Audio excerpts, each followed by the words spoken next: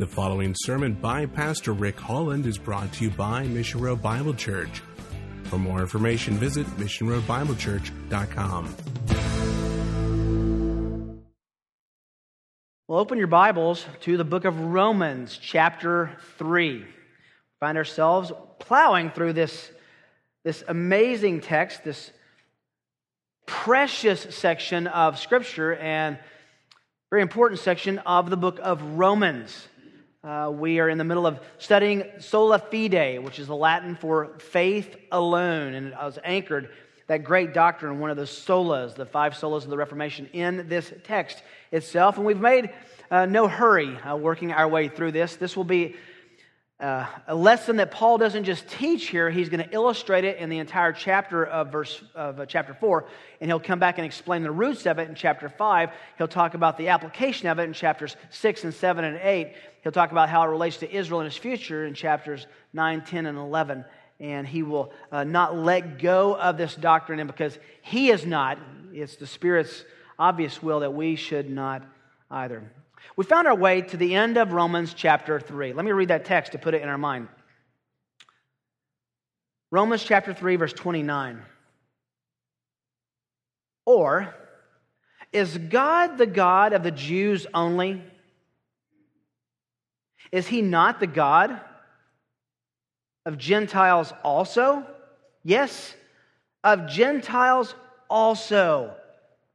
Since indeed God, who will justify the circumcised by faith and the uncircumcised through faith, is one. Do we then nullify the law through faith? May it never be. On the contrary, we establish the law. There is so much confusion today, more than any other time in my lifetime, is as far as I can observe, on what the mission of the church is. Said another way, what the content of the gospel is. Said another way, what good news the church and believers are to bring to those who need good news. I'd love to have an interview with each one of you. What's the mission of the church? What's the purpose of getting together? Why do we have church in general, the universal church? Why do we have church in particular, the local church? I have a very good friend, a very precious friend, Joel James, who's a friend of mine. He's a missionary in South Africa. I've been down to South Africa 4 or 5 times to be with him. I'm actually scheduled to go back in 2015 to minister with him as well. Joel recently wrote a paper in which he actually was put in the position of being forced to answer the question as a missionary in a very significant place in the world for missions outreach. What is missions?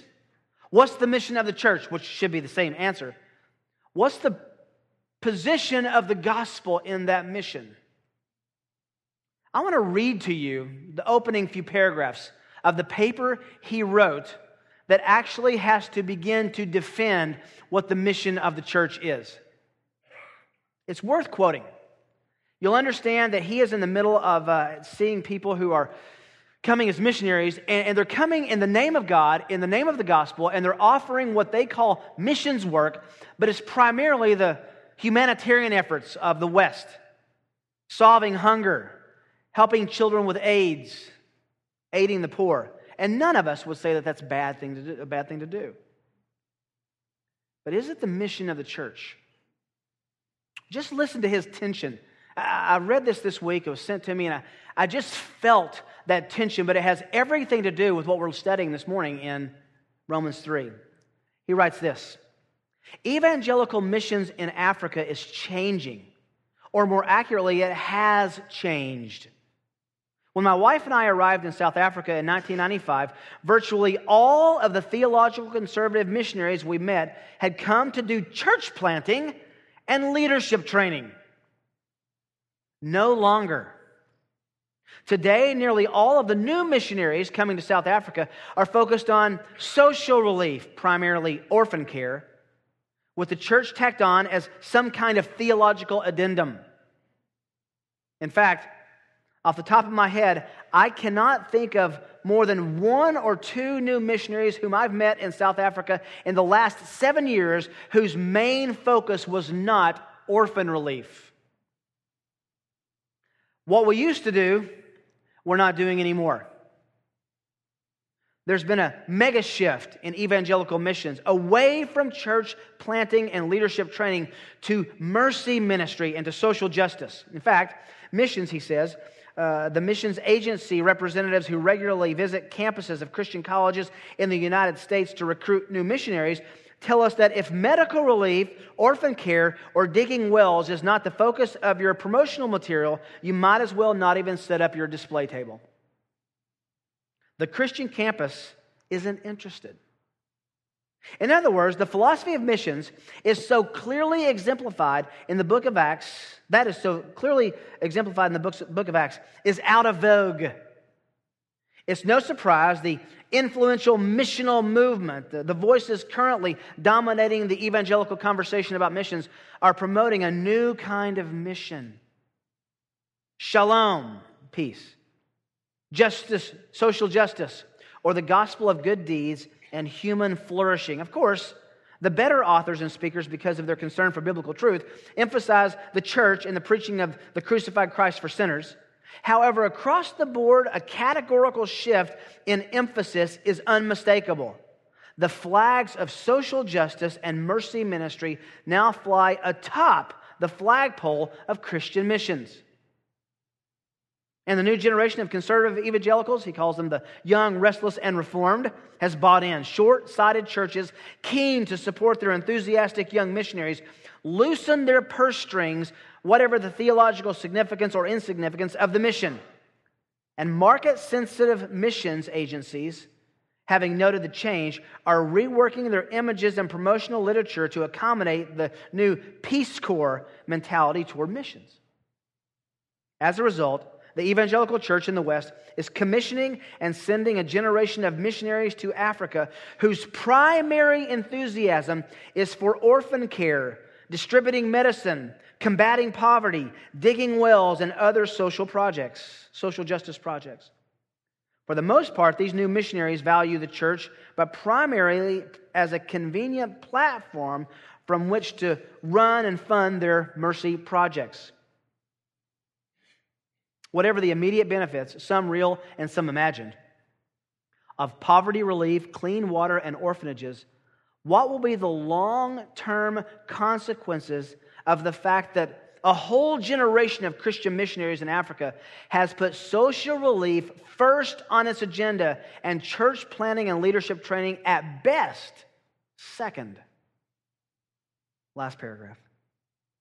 Long after the AIDS orphans have grown up, the wells have been blocked with sand, and the medical clinics have closed due to a lack of Western funding, the people of Africa will still need churches to preach the gospel of Jesus Christ. But if the Western church continues to send missionaries focused on mercy projects and social justice, who will plant and pastor those churches? Will the church in Africa 5 decades from now be stronger because of this new social relief? End quote.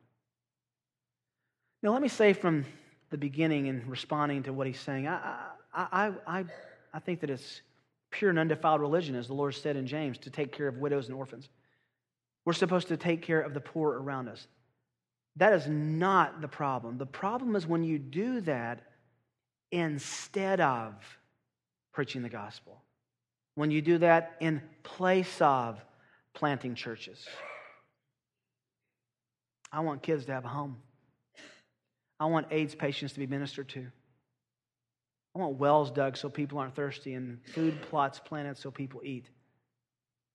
But understand that that is only temporary relief in respect to eternity. The question is not, should we be involved in those things? Of course, the church has always been involved in those things. But which is the dog and which is the tail? You say, what does that have to do with what we're about in Romans? Listen to very insightful words from S. Lewis Johnson in his commentary on Romans as he connects these dots for us. This is really important. I know I'm reading a lot, but just hang on. Lewis Johnson says, Since the great truth of justification by faith is at the heart of Paul's letter to the Roman church, then the epistle may have come as a sort of surprise to the modern ecclesiastics, the modern leaders of the church. One might have expected the apostle to address the believers in Rome, a city crammed full of social problems, with a social manifesto, or at least a recitation of the primary truths of Christianity and their application to the social problems of the imperial city. Rome was a city of slaves, but Paul doesn't preach against slavery. It was a city of lust and vice, but he does not aim his mightiest guns at these evils. It was a city of gross economic injustice, but he does not thrust the sword of the Spirit into the vitals of that plague. It was a city that had been erected upon and fed upon and prospered by the violence of the rapidity of war. But the apostle doesn't expiate upon its immorality. Apparently, if one is to judge the matter from a strictly biblical standpoint, Paul did not think that social reform in Rome was an evangelical imperative. He goes on, the proclamation of the gospel of Jesus Christ solved the crucial and urgent need for the society as a whole and for the people in particular. Can I read that again? The proclamation of the gospel of Jesus Christ solved the crucial and urgent need for the society, Rome, as a whole and for the people in particular. It is still the imperative of the Christian church. And the Christian church will advance only to the extent that its gospel advances. End quote. What's the point, Rick? We're talking about what the purpose of the church is. And if Paul is to be taken seriously, the purpose of the church is the propagation of the gospel. And if we take that seriously, we then have to ask, what is the gospel? And if we take that seriously, we have to ask, who are the pastors, church leaders, missionaries, church planners who are taking this gospel, and do they have the message right? Let me say again so I'm not misunderstood. No one in his right mind with any degree of Christian decorum would want orphans without homes or people without food and water. But to feed people and give them physical life with no attention to their need for eternal life is fundamentally and evangelically irresponsible. Paul wrote Romans to the Romans. I went to seminary to discover that. It's a letter written to a group of believers who are in Rome. And as S. Lewis Johnson talks about, it was a horrific collision of sin. To look at the city of Rome in the days of Paul is to think of Las Vegas, Los Angeles, and New York all in one. It was the exporter of sin. It was the collector of sinful practices. It was the center of the world. It was the imperial city of the empire. It was where, in the people's mind, God lived. Remember, Caesar set himself up as God, and those who were privileged enough to live in Rome then literally in their mind lived in the shadow of God. One of the more interesting curiosities about the early Christians is they were accused of atheism. Remember? You know why they were accused of atheism? Because they didn't believe Caesar was God. They saw themselves as a unique group, but they also saw themselves as blessed by the gods so that if you had money, you could abuse the entire slave market. North of 90% of the population of Rome was slaves. Very small aristocracy ruled the better part of Rome. That's significant in looking at the vast social range of people to whom Paul wrote the book of Romans. The fact that he doesn't even address that issue is significant. What he does address, though, is the fact that the gospel is a one-size-fits-all for salvation. There's no gospel for the rich and a different one for the poor. There's no gospel for the Jews and a different for the Gentiles. There's no gospel for those who are with and those who are without. There's no gospel for Jews and Greeks and men and women and slave and free. As you read through the Epistle of Romans and you read Galatians and Ephesians especially, he just accents and puts an exclamation on this point everywhere he can. The gospel is one size fits all. It's the only way to come to God for anyone and for everyone. If you want a title for today, it's the only one way to heaven. In chapter 1, he called out the Gentiles. He said, you are a group of people who are bad and getting worse. You are a people who've exchanged your internal tug of your heart toward God for the corruption of idolatry.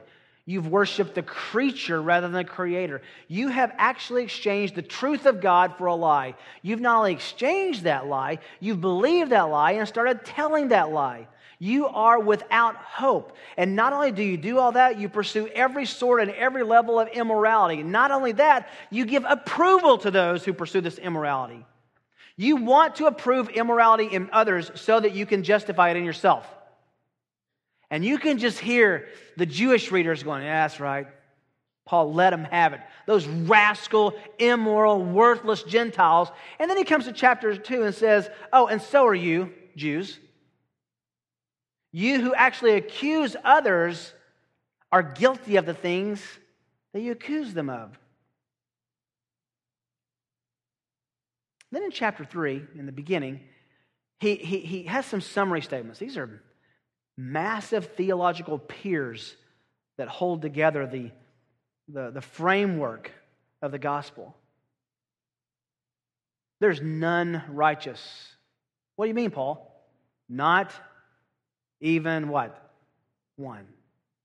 How about this? There's none who seeks after God. What?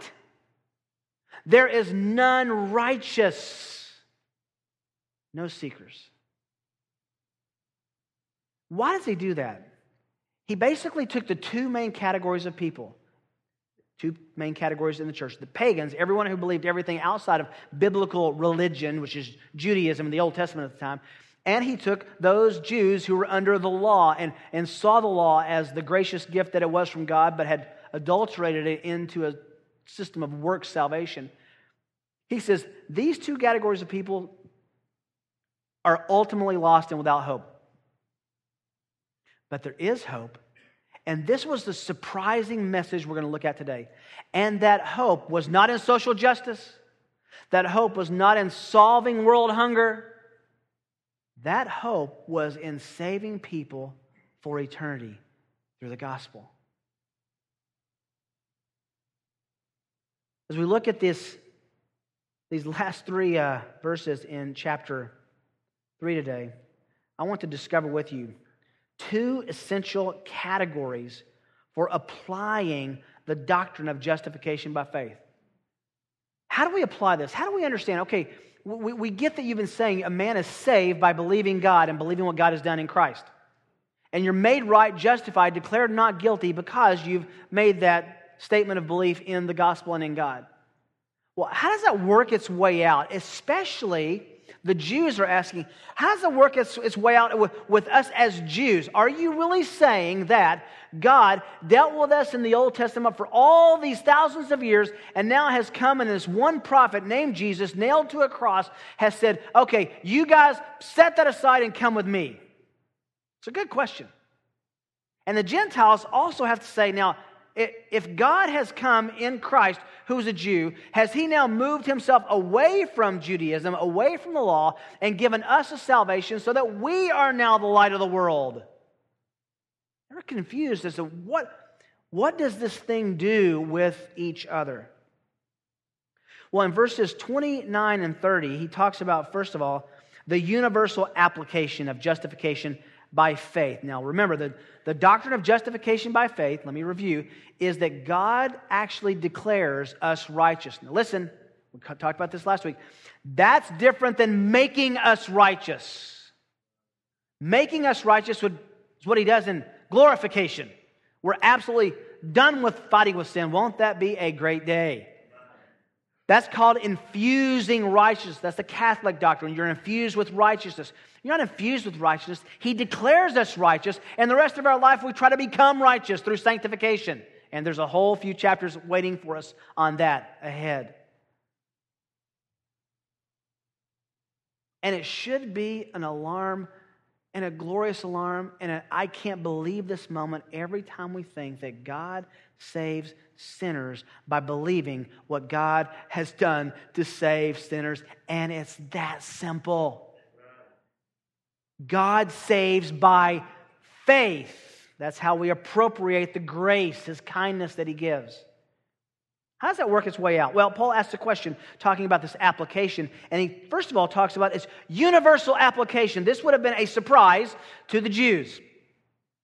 He asks a question. This is in a series of 5 questions that he's asking at the end of chapter 3 and the first 2 verses of chapter 4 in order to set things straight. He's a great apologist. He's a great lawyer. He's a great arguer. He anticipates the question someone would have and goes ahead and asks it and then answers it. So he asks this question: Is God the God of the Jews only? That's a great question. Is He not the God of the Gentiles also? And the answer's yes. Let's start with trying to understand the Jewish mindset that Paul was addressing. Prior to the gospel, prior to the life and death of Christ, the Jews had a very understandable and credible reason to glory in their Jewishness, didn't they? No other nation had the legitimate claim that Israel had. It's remarkable. They were God's chosen people. Imagine, before the time of Christ, being able to look someone in the eye who's not a Jew and say, with all legitimacy and all authority and absolute truth, I am a part of God's special chosen people. And to be right. Now, as we'll see in a minute, the thing they missed is that the reason God did that is so that they would invite the rest of the nations to become that way with God. But they had failed in that. They turned inward. They had been proud of their Jewishness. They had been given God's law. What a privilege. His word. They had been given the sign of the covenant, circumcision.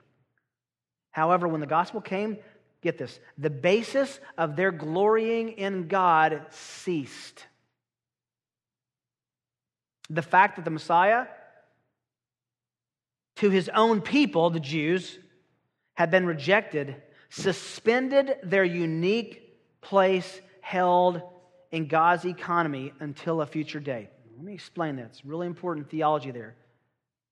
It suspended the Jewish nation as God's special people. It didn't do away with it. It suspended it until a future. And we'll get to that in Romans 9 through 11. Right now, he says, it's odd to say, remember what Jesus said to the Jewish nation? You're under a curse. Why would the Jews be under a curse? Because, remember the fig tree? Because they rejected the Messiah that they prayed for, were prophesied to about, that they desired and wanted, that they wanted to be saved by. And God said, here He is. And they said, no, we'll kill Him. Unimaginable. One would expect God to say, I'm done with you. I sent you my son. Remember the parable? I sent you my prophets, you killed them. What would happen if I sent my son and you killed him? One would expect God to turn His back, and yet in Deuteronomy, we'll see this in a few weeks, over and over and over, He makes a promise to His people that's eternal regarding His love for them, and it's regarding the future of them dwelling a certain piece of real estate. So what's going on right now?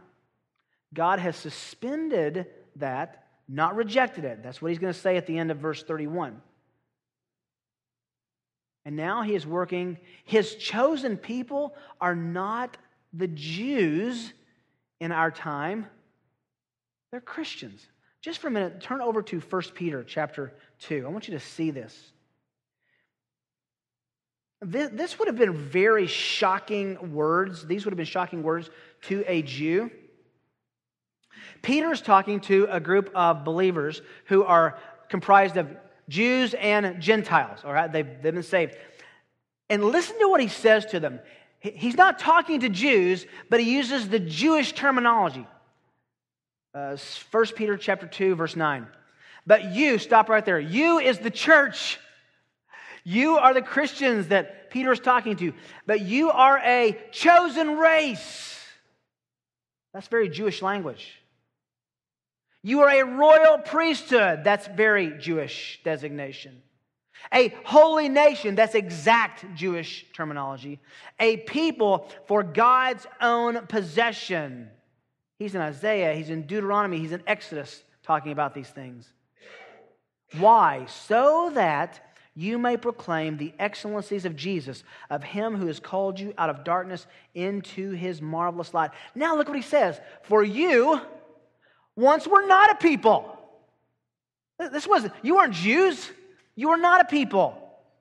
But now you are, you, Jews, Gentiles together are what? The people of God. You had not received mercy, but now you have received mercy. You see what he's saying? God is now working through the church. And I'm so tempted to tell you all the reasons that he will come back and fulfill all the eternal promises he made to Israel. We'll get there. He will come back and fulfill those promises. The Jews thought, think about this, that they owned God.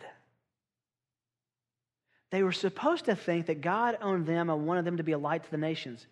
They flipped that and said, no, they have the corner on and were possessive of the God of the universe. They had the Jonah syndrome. You know what the Jonah syndrome is? Jonah told prophet, go preach to the Assyrians, go preach to Nineveh. He goes 2,000 miles the opposite direction. They throw him overboard. The fish gets sick of him, throws him up on the land, marches up the way. And this is Jonah. Jonah comes to these wicked Gentiles, these pagans, these Assyrians. And this is the way Jonah preaches. You know, I don't suppose you would want to repent, would you? Hoping that they wouldn't. And the greatest revival in human history happened. 500,000 Gentiles were converted. The whole city turns to God. And one would think Jonah would be excited about that. What does he do? He goes up on the hill, looking at the city. He's bitter and brooding. He finds a little bit of shade underneath this big leaf. It's hot. He's angry. And then God sends a caterpillar to eat the shade away. And then you turn the page, and the book's done.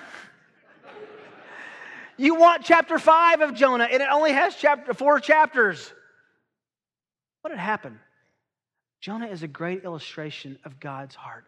God's heart was to speak through his covenant people to the nations for salvation. And Paul is saying it's still his same heart through the church.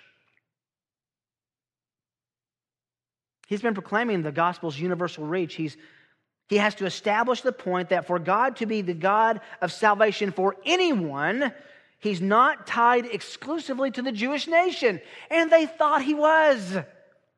He's speaking to the Jews who would have had considerable objections to the gospel, and he knew these objections. Why? Because he had had them. He had been a Jew his whole life. He understood the recalcitrance, the resistance to God doing a work in the Gentiles.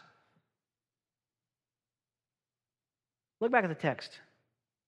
Is God the God of the Jews only? He asked the Jews. No one would have said anything in that room when he asked that question. But you know what they were saying inwardly? Yeah. And if they want him, they have to come to us. Is he not the God of the Gentiles also? And before they can answer, he answers.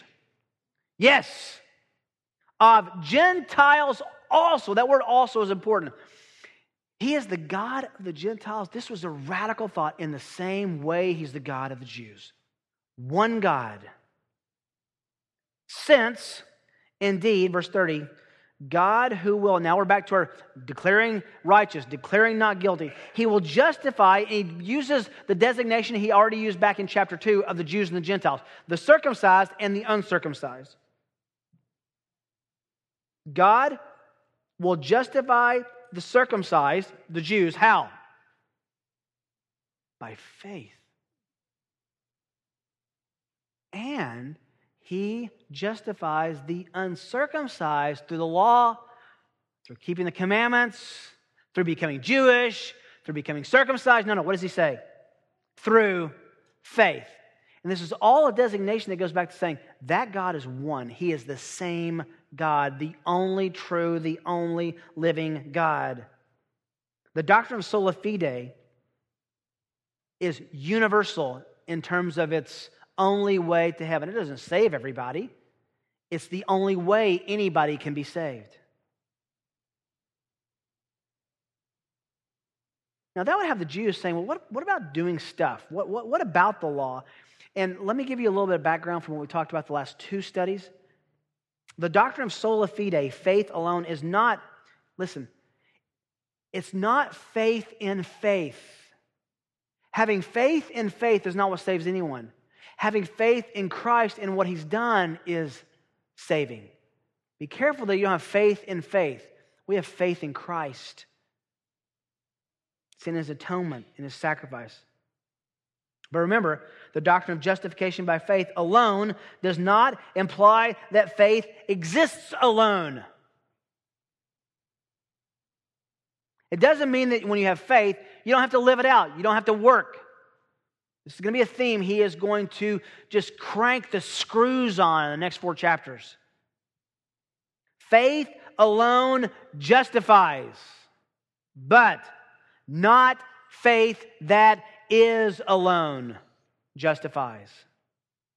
See what do you mean? In 1648, would have been a late date for the Puritans. 1648, the Puritan leaders got together and adopted a confession of faith, a doctrinal statement of sorts. And this is what they said. Very, very important words. Faith, thus receiving and resting on Christ and His righteousness, is alone the instrument of justification. Is that fair? We believe that. Listen to what they said again. Faith, receiving and resting on Christ and His righteousness is alone the instrument of justification, yet it is not alone in the justified person, but it is ever accompanied with all other saving graces. It is no dead faith, but a faith that works by love, end quote. Luther said, it is as impossible to separate works from faith as it is possible to separate heat from light from fire. You say, why do you talk about that? Because the Jews, their struggle was, if it's only faith alone, and we'll see it in verse 30, then obedience to the law doesn't even matter. You can live however you want to. He's going to answer that in verse 30. Just for a moment before we go on, the fact that he's talking about God being one, you understand what he's doing here. He is using the greatest focal point for the Jew of any scripture and turning it on its head to extend to the Gentiles.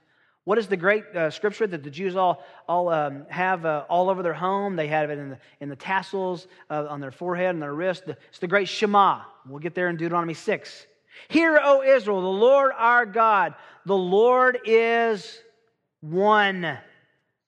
And Paul is basically using that doctrine and saying, you're right. He's the one God and the only way of salvation to everyone, not just you, but to the Gentiles as well. The reality that God is one and there's only one way to His righteousness is a significant pastoral concern of the book of Romans.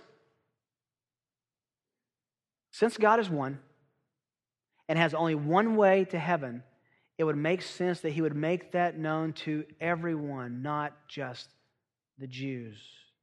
It's the heart of God. Psalm 117, this is in the Jewish scripture. Praise the Lord, all nations. Is that not simple enough? Laud Him, all peoples.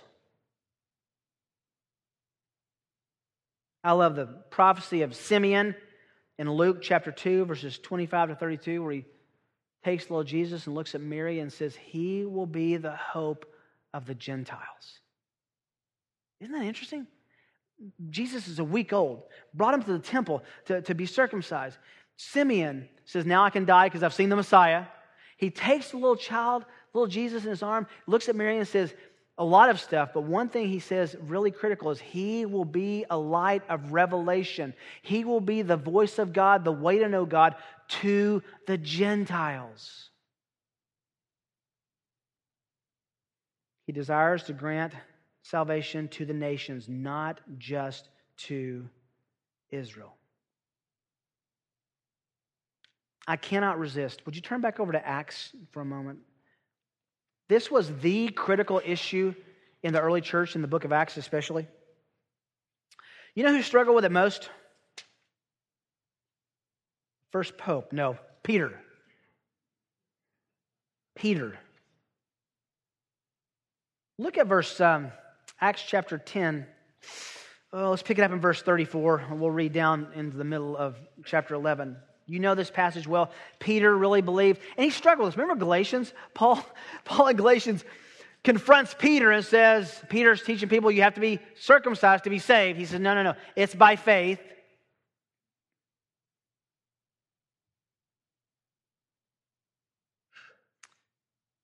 Opening his mouth, Peter said, this is after Gentiles have been converted, I most certainly understand now that God is not one to show partiality, but in every nation, the man who fears him and does what is right is to welcome him. Wow, what a missionary appeal Peter has in his mind there. The word which he sent to the sons of Israel, preaching peace through Jesus Christ. He is Lord of who? Of who? All. You yourselves know the thing which took place throughout all Judea, starting from Galilee after the baptism of John, which John proclaimed. You know of Jesus of Nazareth, how God anointed him with the Holy Spirit with power, how he went about doing good and healing all who were opposed by the devil, for God was in him. We are witnesses of all things. He did both in the land of Jews and in Jerusalem. They also put him to death by hanging him on a cross, and God raised him up from the dead on the third day, granting him to become visible, not to all people, but to the witnesses who were chosen beforehand, that is, to us who ate and drank with him after he rose from the dead. He ordered us to preach to the people and to solemnly testify that this is the one who has been appointed by God as judge of the living and the dead. Nothing about Jews there, everybody. Of him, all the prophets bear witness through his name.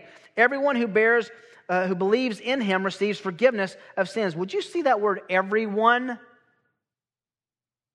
You see that? It's important. While Peter was speaking these words, the Holy Spirit fell upon him and all those who were listening to the message. All the circumcised believers who came with Peter were amazed because the gift of the Holy Spirit had been poured out on the Gentiles also. For they were hearing him speaking with tongues and exalting God. Then Peter answered, surely no one can refuse the water for these to be baptized, the Gentiles, who have received the Holy Spirit just as we did, can they? And he ordered them to be baptized in the name of Jesus Christ, and they asked him to stay on for a few days. Down in chapter 11, he goes back and gives a report to the Jews, and you know what they said? No way. No way. They can have the crumbs off the table, but they can't be a part of the gospel mission. And yet it was. You know what happened back in the early part of chapter 10, and we've talked about it so often. God gives Peter a vision. He drops a sheet in front of him and says, rise, kill, eat, which would have been a good thing to do, except these were unclean animals. There were probably pigs on that sheet, which a Jew was not to eat. He says, rise, kill, eat. Every time I have a BLT, I thank God for Acts chapter 10. We are no longer under the Mosaic dietary laws. Peter had to do that. This was the problem, the significant problem of the first believers in Acts. Is God the God of all? Is salvation one way, or is there the Jewish way and the Jesus way? Romans 9:24. even us whom he called, not from among Jews, but also from among Gentiles. Romans 10:12. There's no distinction between Jew and Greek. For the same Lord is Lord of all, abounding in riches for all who call upon him. Romans 15:19. In the power of signs and wonders, in the power of the Spirit, so that from Jerusalem round as far as Illyricum, I'm saying that word wrong. Illyricum, I have fully preached the gospel of Christ. Point is, from Jewish nation all the way to the Gentiles. No discriminating target. If you had a pulse, Paul would preach the gospel to you. Can I ask just a really important side note on this? What implications does that have for us with our heart for missions? What implication does that have for our heart for giving for missions? It's only three choices. Go, give so others can go, or be disobedient. Those are the only three options. If this is God who wants the gospel to go forth, Mercy Ministries can ski in that wake, but the boat is the gospel. If our message is to take the gospel out, to send it in our area and all around our country and all around the world, what are we doing toward that? Well, just a little footnote. Our missions committee is working hard on answering that question for us, with us. Paul's point is very simple. The application of justification is first and foremost a universal appeal, has a universal reach. Don't ever think anyone is beyond the reach of the gospel. Secondly, more briefly, he says the personal application of justification by faith needs to be understood. Second category for applying it is not only understanding that it's the only way that goes to everyone, but personally. How do we deal with it personally?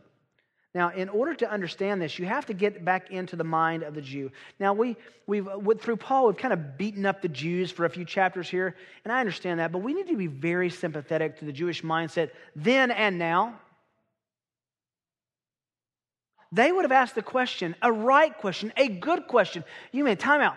For centuries, for millennia, we have held the Word of God. We have owned the law of God. We have loved the Word of God. We have cherished the sign of circumcision. We've been faithful to God.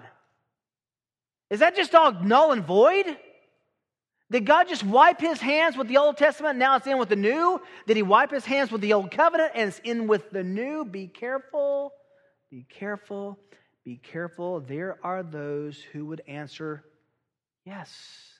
There are evangelicals who will answer yes. I told you of a friend of mine who looked me right in the eye and said, he said this, God is done with Israel. They had their chance and blew it. Now He's dealing with the church. They had their chance.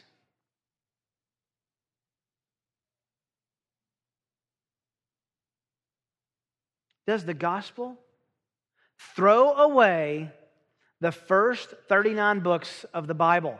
More specifically, the first 5 books, the Torah, the law. What does he say? It's the strongest Greek language you can get. May it never be, on no circumstances, under no condition, is that true. Now, before he answers it, you can hear them saying, well, hang on. If we're not under law and we're under the gospel, if we don't have to obey the law to be saved, but we're under believing by sola fide to be saved, then what about all those commandments? What about that? What do we do with that? He says, on the contrary, it's an interesting word. We establish it. We confirm it. We apply it.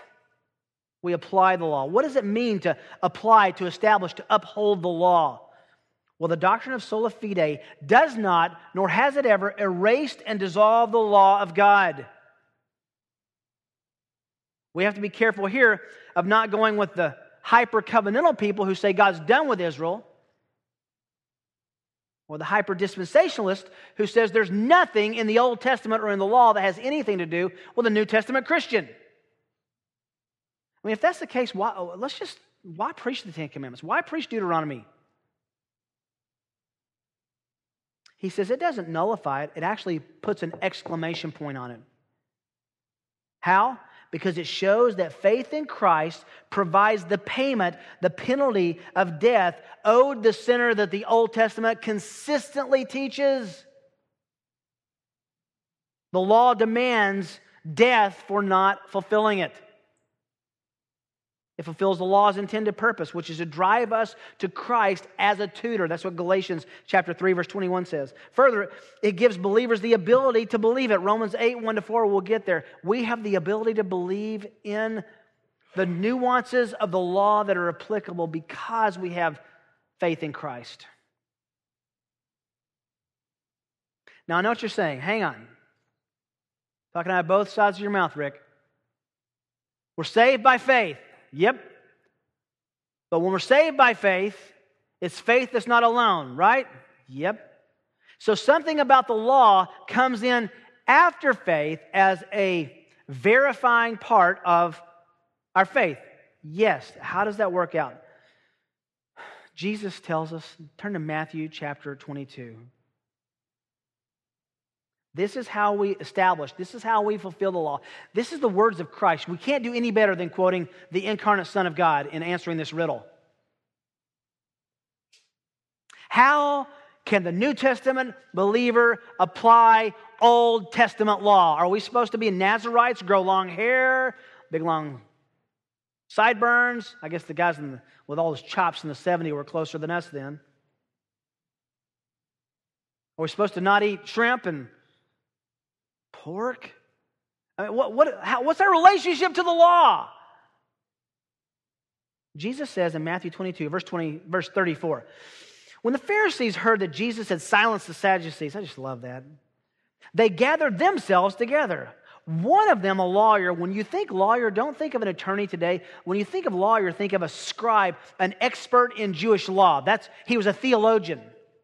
One of them, an expert, a theologian, asked him a question, testing him. Teacher, which is the greatest commandment, the great commandment in the law? And you know what he was doing? He was saying, well, if he can do one, I will find a better one or another one. Or I'll say, what about this? What about that? Jesus, I love Jesus, but I love him in this context all the more. I love to watch him in action. I love to watch them try to trap God. I mean, here's a little human saying to God in the flesh, okay, I'm going to lay out a riddle. I'm going to trap you in a corner. You're not going to be able to answer. Which is the great commandment? And Jesus said, I'll answer that. And a second question you're not answering. He said to him, tell you what the great commandment is. You shall love the Lord your God, Deuteronomy 6, with all your heart, with all your soul, with all your mind. This is the great and foremost commandment, the greatest thing in the law. The second is like it. And they're going, time out, hang on. We didn't ask about the second. We just want one. He said the second's like it. You shall love your neighbor as yourself. Verse 40. If you underline things in your Bible, star, highlight, underline, circle, put an asterisk on top of the page. This is a verse. On these two commandments depend the entire law, the whole law and the prophets, a designation for the whole Old Testament. Let's back out of that then. Jesus is saying every command, every story, everything in the Old Testament can be relegated to one of two categories. This informs us as a believer in Christ, a Christian. This informs us as to principles that will help us love God better. Or it informs us of principles that will allow us and teach us to love others as we love ourselves. Illustration we talk about from time to time is that, remember in the book of the law, Exodus 24 and 25, when he's given these laws, and he says, when you have your house, when you get in the land, you're going to be out of tents, you're going to build your house, I want you to put a parapet, a guardrail around the top of your house. And if, there's a lot of if-then law. If if your neighbor's on your roof and he falls off and there's no parapet, there's no guardrail, you'll be guilty of murder. But there is a guardrail and he falls through that, then you're not guilty of murder. You're going, what is that about? It's simple. Care for your neighbors by putting a guardrail on your roof. Love your neighbor as yourself. Tie him in, not just you. You are responsible, God says through Christ, to love God and to love others. Now back to Romans 3. How do we establish the law? Because it's only through the grace that comes in the salvation given, in justification by faith in Christ, that gives us the enablement and the power to be sanctified by loving God and loving others. We actually can obey the spirit of the law in a way that a legalist cannot. The doctrine of justification by faith alone does not nullify or dissolve the law. It actually makes it meaningful. Why? Because none of us are trying to obey all those rules to go to heaven. You know what we're trying to do? Get the principles out of that rules that teaches us how to love God and love others so that we can be better Christians, not better Jews. Jesus met all the demands of the law. He fully satisfied the law's requirements. There is one way then to salvation, and it's through the only one who has that. Now we're back to the whole crux of the matter. Let me boil it all down. We said over and over, God looks at us as righteous. He declares us righteous. How does he do that? He doesn't just say, okay, you're righteous, you're not. He declares us righteous because we believe in the one who alone fulfilled all righteousness, and God takes his righteousness and gives it to us, imputes it to our account, and takes our sin and what we deserve because of our violation of God's law and God's standards of not loving him and not loving others and loving ourselves, and he places that on Christ on the cross. We establish the law in sola fide. We don't throw it away. That only makes sense if we understand what Jesus said, that the law is to teach us how to love God and love others, not giving us a bunch of rules so that we can obey enough of them and then be on the side of the fulcrum that gives us goodness and our badness is up. Not at all. There's one way to salvation. Jews and Gentiles. The learned and the uneducated, the rich, the poor, the popular, the obscure, for the children of Christian parents, for the children of unbelieving parents. All, Paul says, must come to God by grace through faith in his Son and what he's done. It's simple. But it's not easy. To do that means you give up all reliance on self.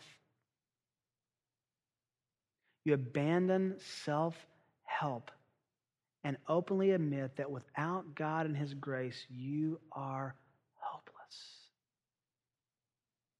And then you stand back and say, really? You want me to be righteous? Yes. I can't be, I know. So I'm going to declare you righteous, God says. How will you do that? By believing what I've done for you. And again, we all should say, really? That's it? And he says, yeah, that's it. But the faith that saves you has necessary fruit.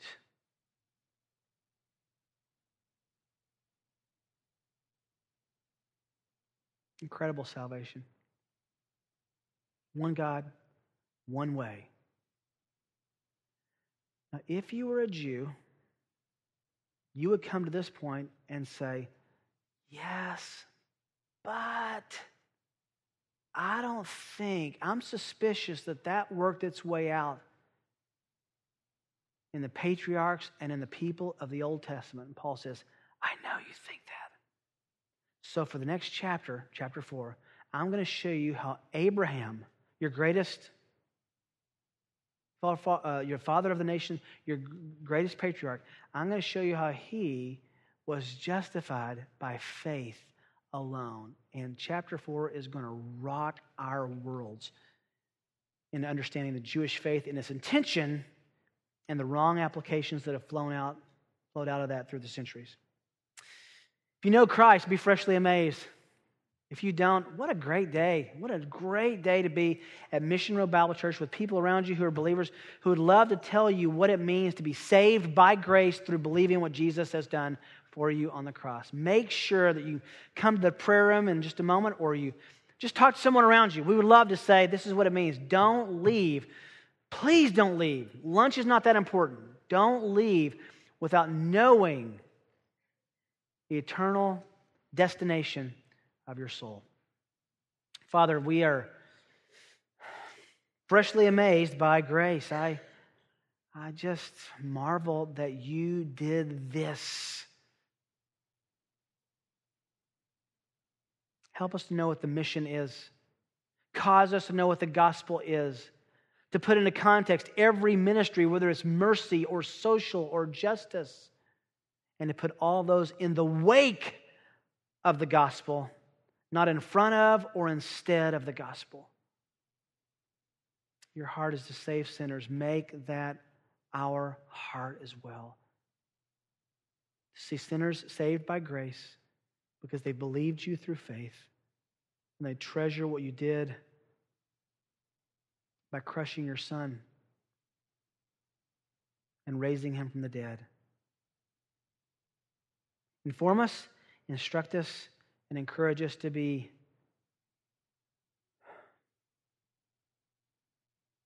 men and women who see each other in this room and in this body as sources of gospel encouragement and receivers of gospel encouragement.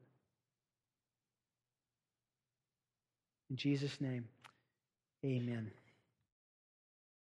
You've been listening to a presentation of Mission Road Bible Church in Prairie Village, Kansas. For more information, visit missionroadbiblechurch.com.